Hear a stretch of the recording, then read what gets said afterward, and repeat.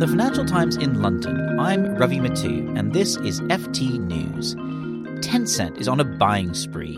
The Chinese internet giant has been one of the most acquisitive companies in recent months, investing in Tesla, Snap, and last week, Spotify, the Swedish streaming service. Joining me to discuss the latest moves is Louise Lucas, the FT's Asia technology correspondent in Hong Kong. Louise, nice to touch base. Tencent has been doing a lot of investing and a lot of deal-making. Can you tell us a little bit about what they're up to? Basically, Tencent is getting bigger. It's huge in its home market, but it's very much started off as a messaging app. It wants to get bigger, get into new areas, everything that is remotely connected, but straight on to things like electric vehicles, music, content. It's going across the board. And it's worth reflecting that Tencent within China is massive.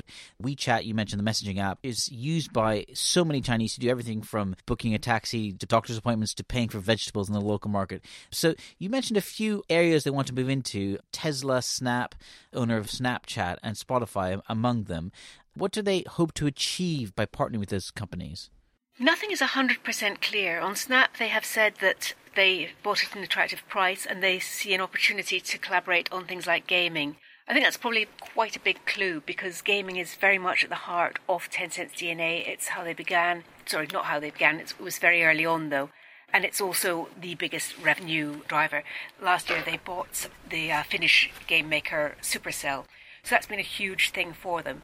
With Snap, there is an opportunity perhaps for them to do more, getting some of their games, their newsfeed onto Snap. The other key thing is that these are all massive learning opportunities for Tencent. Because while Tencent's huge at home, as you say, it's totally pervasive. You can't operate in China without WeChat, which has nearly 1 billion users. But they know very little overseas.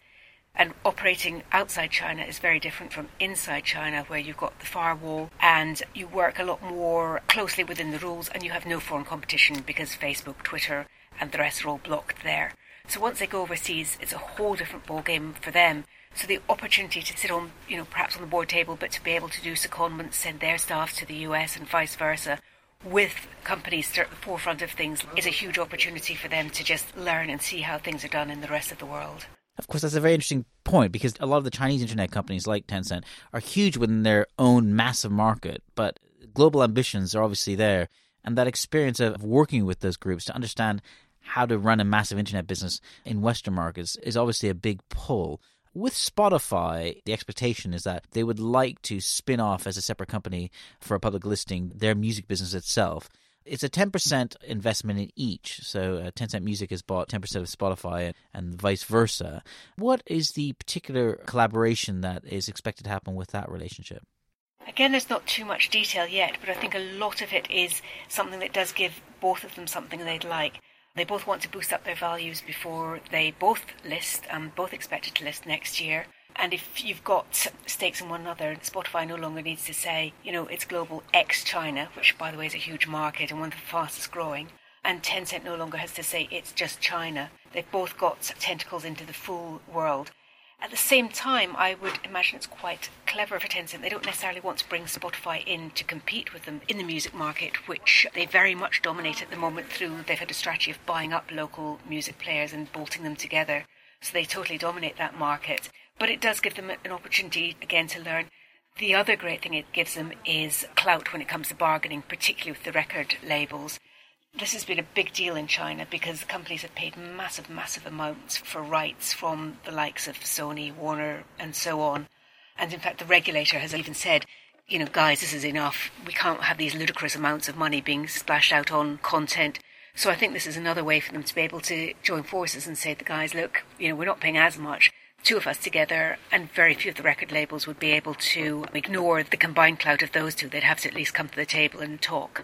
One of the things that marks out Tencent and its Chinese internet peer Alibaba, the e-commerce group, is that these two companies have been able to still invest overseas in pretty substantial ways. By contrast, a lot of other Chinese groups that in recent years have been investing in buying up things outside of their home market have been ordered by the state to just roll back on that. Why is it that the technology companies in particular, again led by Tencent and Alibaba, have been permitted to continue to do deals of this nature where some of their corporate peers have not been able to? I think, Ravi, the number one reason is they actually have the cash. So unlike a lot of the people that you're referring to, where they are doing massive trophy assets, basically by leveraging up their balance sheets, these guys have got net cash on their balance sheet. They're earning cash. They're also earning dollars as well. So they're not even having to necessarily always get dollar funding. Alibaba just last month, I believe, raised $7 billion through the debt market. So they have the dollars, they have the cash, and they're sticking very much in their own areas. So I said they're getting wider and bigger, both, bigger within the Chinese market. They're spreading into more areas and they're starting to try and go overseas. But they're still sticking very much with things that you could take the biggest asset they've got to bear, which is a massive traffic going on to WeChat, nearly 1 billion users, and just feed them more stuff, whether it's news, whether it's games, whether it's music. So things are staying pretty much in line. The other thing to bear in mind is that these are mostly smaller amounts, so they're not sort of splashing down billions and billions of dollars, again, for things like trophy assets, hotels, some of the other things that some of those other companies have been doing. It's generally smaller stakes, things like Tesla 5%, Snap 10%. And the final point that I think is really key is they're totally aligned with what Beijing wants at the moment. Beijing wants to lead the world in AI by 2030. It wants to be seen as a tech giant. And these are its own tech champions, homegrown tech champions, and it wants to support them. The only caveat to that, of course, is Beijing very much was supporting the other people that you're referring to, HNA, Anbang, Fosun and those guys, until it wasn't. So, of course, there is always a risk that things change. But for now, tech is so much at the heart of what Beijing wants that the interests are totally aligned. Louise Lucas in Hong Kong, thanks very much. I think this is going to be one of the big stories, the tentacles of Chinese tech going worldwide.